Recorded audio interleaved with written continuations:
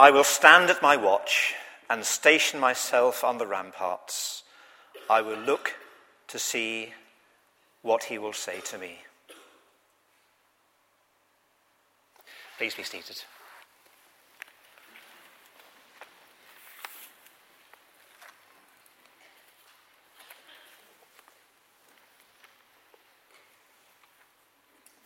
O God, our Saviour, you care for the land and water it. You enrich it abundantly. The streams of God are filled with water to provide the people with corn, for so you have ordained it. You drench its furrows and level its ridges. You soften it with showers and bless its crops. You crown the year with your bounty, and your carts overflow with abundance. The grasslands of the desert overflow. The hills are clothed with gladness. The meadows are covered with flocks, and the valleys are mantled with corn. They shout for joy and sing. Truly, God has given us so many material blessings, and we have as many reasons to be thankful. And we've been full of thanks this morning, and rightly so. But what if there's nothing? What if we feel we have no food in the larder or fridge?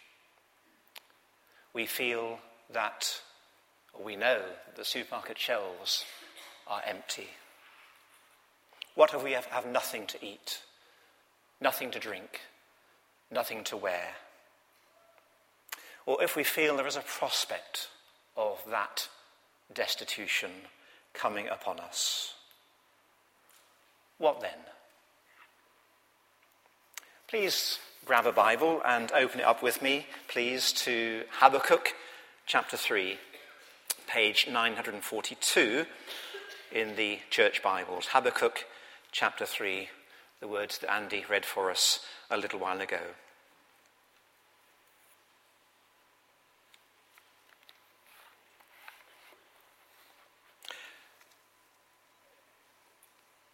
Just a week ago, Habakkuk was a very unhappy man.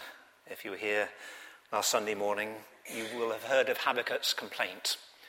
He looked around his little nation of Judah, and all he saw was injustice and violence. And he had been crying out to God, "Lord, how long must I wait for you to do something about it? When are you going to come and sort this mess out?" And the Lord replied and said, "I'm going to do something very soon. I'm going to raise up the Babylonians, and they are going to judge and punish your evil nation." At which reply Habakkuk was even more unhappy. The Babylonians, they're even worse than we are. Where's the justice in that?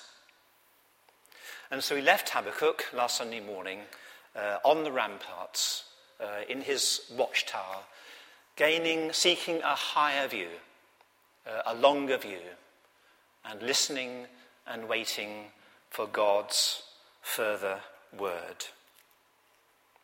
By the time we reach chapter 3, nothing in Habakkuk's circumstances has changed. Judah is still just as injustice-ridden and violence-ridden as it had been, and the marauding armies of Babylon are making their way over the horizon. Habakkuk is still facing an appalling prospect: the ravages of war, the horrors of invasion, the devastation of all resources, the removal of all basic necessities. It was the Babylonians who invented the idea of a scorched earth policy, after all. And Habakkuk says towards the end of chapter 3, verses 17 and 18, "Though the fig tree does not bud, and there are no grapes on the vines, though the olive crop fails and the fields produce no food, Though there are no sheep in the pen and no cattle in the stalls, yet I will rejoice in the Lord. I will be joyful in God, my Saviour. And this is real joy. It's not mere bravado, whistling in the dark. It's not resigned stoicism, as some Christians can sometimes be heard to say, oh well, hallelujah anyway.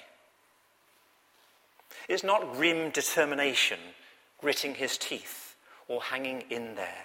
No, it's real joy. Somehow he's come from frustration to faith, from sighing to singing. This is not only a prayer, chapter 3, it's also a psalm. Those rather odd words, shigionoth and silah, and right at the end, on my stringed instruments, tell us as much. It's a psalm to be sung. He's singing, and he's come from worry to worship. How has he come that distance? And how can we? And can I just pause to say to you that this is probably the most difficult message that I've ever had to try to impart. Who am I? I don't know how you feel this morning, whether you feel you've come to church this morning with your cup running over, or your cup half full or half empty, or whether you feel you're running on empty. Who am I to tell you that even though you feel you have nothing, and there are brothers and sisters around the world who perhaps really do have nothing by way of material resources and possessions, can nevertheless rejoice in the Lord. But with an open Bible in front of us and the wind of the Holy Spirit behind us, perhaps together we can make some progress on this question of how he got to this point. Well, 3 things that lead Habakkuk, and we too, to rejoice. First of all, we can rejoice because of who God is. Habakkuk has already, in chapter 1 and verse 12 and 13, Habakkuk has already recited his creed, and that's a good thing to do. He knows that God is eternal, holy, faithful, and pure. He knows that. But now it's something more than reciting his creed. Now in chapter 3, he's encountering experientially the living God, and that makes all the difference. In fact, this chapter becomes increasingly personal. It begins in verses 3 to 6 with he. Habakkuk is referring to God in the third person, he. By the time we get to verses 8 to 15, he's referring to God as you. And by the time he finishes in verses 16 to 19, it is I. It's increasingly personal, the experience that Habakkuk is relating here. And then when we look at what Habakkuk is saying about him and you, this God who is first him and then you, if you glance in particular at verse 3, for example, I wonder what one word jumps out from the text as describing who God is. Well, in verse 3, we have God referred to as the Holy One, and then one whose glory covered the heavens, and his praise filled the earth. His splendor was like the sunrise. Rays flashed from his hand where his power was hidden. Yes, there's splendor, there's light, there's glory here. I think that's perhaps the one word that jumps out from this text. That God here for Habakkuk is unspeakably and unchangeably glorious. His first reaction to this vision of God's glory is to be awestruck. Verse 2, I stand in awe, he confesses. And then in verse 16, I heard and my heart pounded. My lips quivered at the sound. Decay crept into my bones and my legs trembled. He is awestruck by this vision of the living God. But that then leads, as we have seen, to joy and to rejoicing. We think perhaps of Aslan's roar in the Chronicles of Narnia, don't we? So alarming, so fearful to his enemies, and yet such a comfort to those who are under the great lion's protection. As one of our older hymns teaches us to sing, fear him, ye saints, and you will then have nothing else to fear. Or as one of the Puritans used to say, I fear God, but I'm not afraid of him. This glory of God, of course, is writ large and in yet more vivid colours in the New Testament. Paul wrote, it was God who said, let light shine out of darkness, and he has made his light shine in our hearts to give us the light of the knowledge of the glory of God in the face of Christ. And it is this still centre of everything, this glory of God, to which Habakkuk first draws his own and then our attention.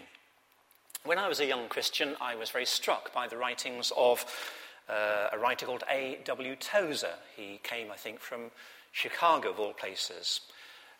And he made himself really quite unpopular in a number of Christian circles because he insisted that Christian worship should be God-centred and not man-centred. Tozer once said, I preached myself off every Bible conference platform in the country.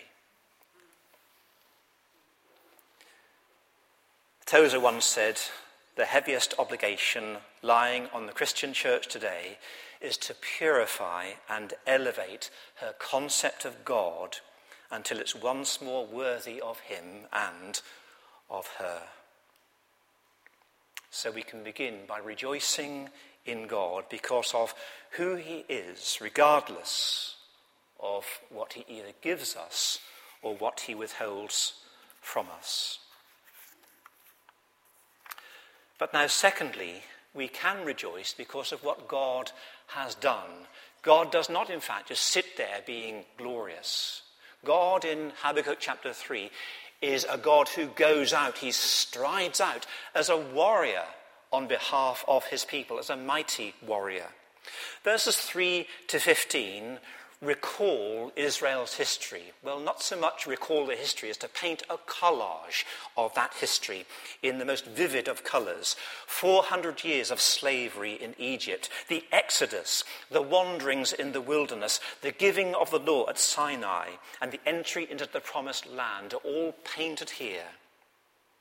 And all of those events, apart from the miracles themselves, which can never be explained like this, all of those events could be, and often have been described, purely as secular history. Well, one country was more powerful than another, and so therefore invaded.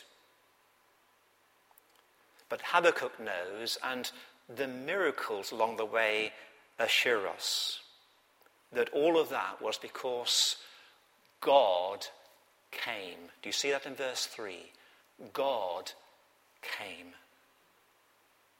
And verse 12 and 13 says, in wrath you strode through the earth, and in anger you threshed the nations. You came out to deliver your people, to save your anointed one.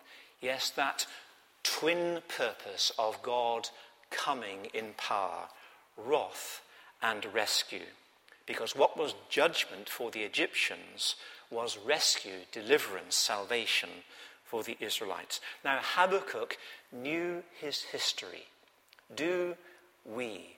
Do we know the story of the Bible as it unfolds from Old Testament to New? Do we know something about the story of God's work at the time of the Reformation, at the time of the great revivals, through the work of the missions?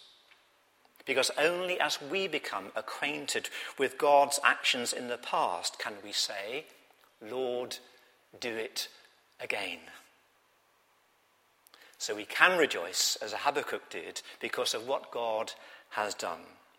But now, thirdly, we can rejoice because of what God will yet do. We can rejoice because of what God will yet do. Interestingly and curiously enough, for a prayer, only one verse in this chapter has any petitions. One might have thought that Habakkuk would be asking God for all kinds of things, but only one verse, verse 2, has any petitions. And Habakkuk prays, in the midst of the years, renew thy work. Sorry, using a slightly older translation here. In the midst of the years, renew thy work. In the midst of the years, make it known. In wrath, remember mercy. And yes, in his wrath, in his judgment upon his own people, Judah, God did remember mercy. Although many of God's people would be marched off into exile, a remnant would return. And 400 years on, there would still be faithful souls who, like the old man Simeon, were still waiting for the consolation of Israel, and whose patience would be richly rewarded. No wonder then Habakkuk can say in verse 18, I will be joyful in God my Saviour. If he could be joyful, how much more we can be joyful, we on whom the fulfillment of the ages has come. Because there's one place more than any other where God in wrath remembers mercy. That place is the cross of Jesus Christ, where Christ redeemed us from the curse of the law, that's God's wrath, by becoming a curse for us. That's God's mercy. The cross, that trysting place, that meeting place, where heaven's love and heaven's justice meet. Yes, it's the cross which is the great turning point, the great key, the great hinge of history. But because of the cross and everything that flows from the cross in terms of resurrection and ascension and glorification of our Saviour, because of that, there's yet more to come. God has promised to put all wrongs to right, to wipe away every tear, and to usher in a new heaven and a new earth, the home of righteousness. And in the here and now, at this very moment, Jesus pronounces us blessed. Blessed. Blessed. Read the Beatitudes. And even though we do not see him now, we believe in him, writes Peter, and are filled with an inexpressible and glorious joy. One Christian asks another how she is. All right, I suppose, under the circumstances. But Habakkuk teaches us that we can live above the circumstances and not under them. Habakkuk would have agreed with Paul when he said, I have learned to be content whatever the circumstances. I know what it is to be in need, and I know what it is to have plenty. I have learnt the secret of being content in any and every situation, whether well-fed or hungry, whether living in plenty or in want. You need to be slightly careful with this last very well-known text, I can do all this through him who gives me strength. And Paul would have agreed with Habakkuk, who says in verse 19, the sovereign Lord is my strength. He makes my feet like the feet of a deer. He enables me to go on the heights. Even though I may in the future, he says, have nothing, I shall be walking on air.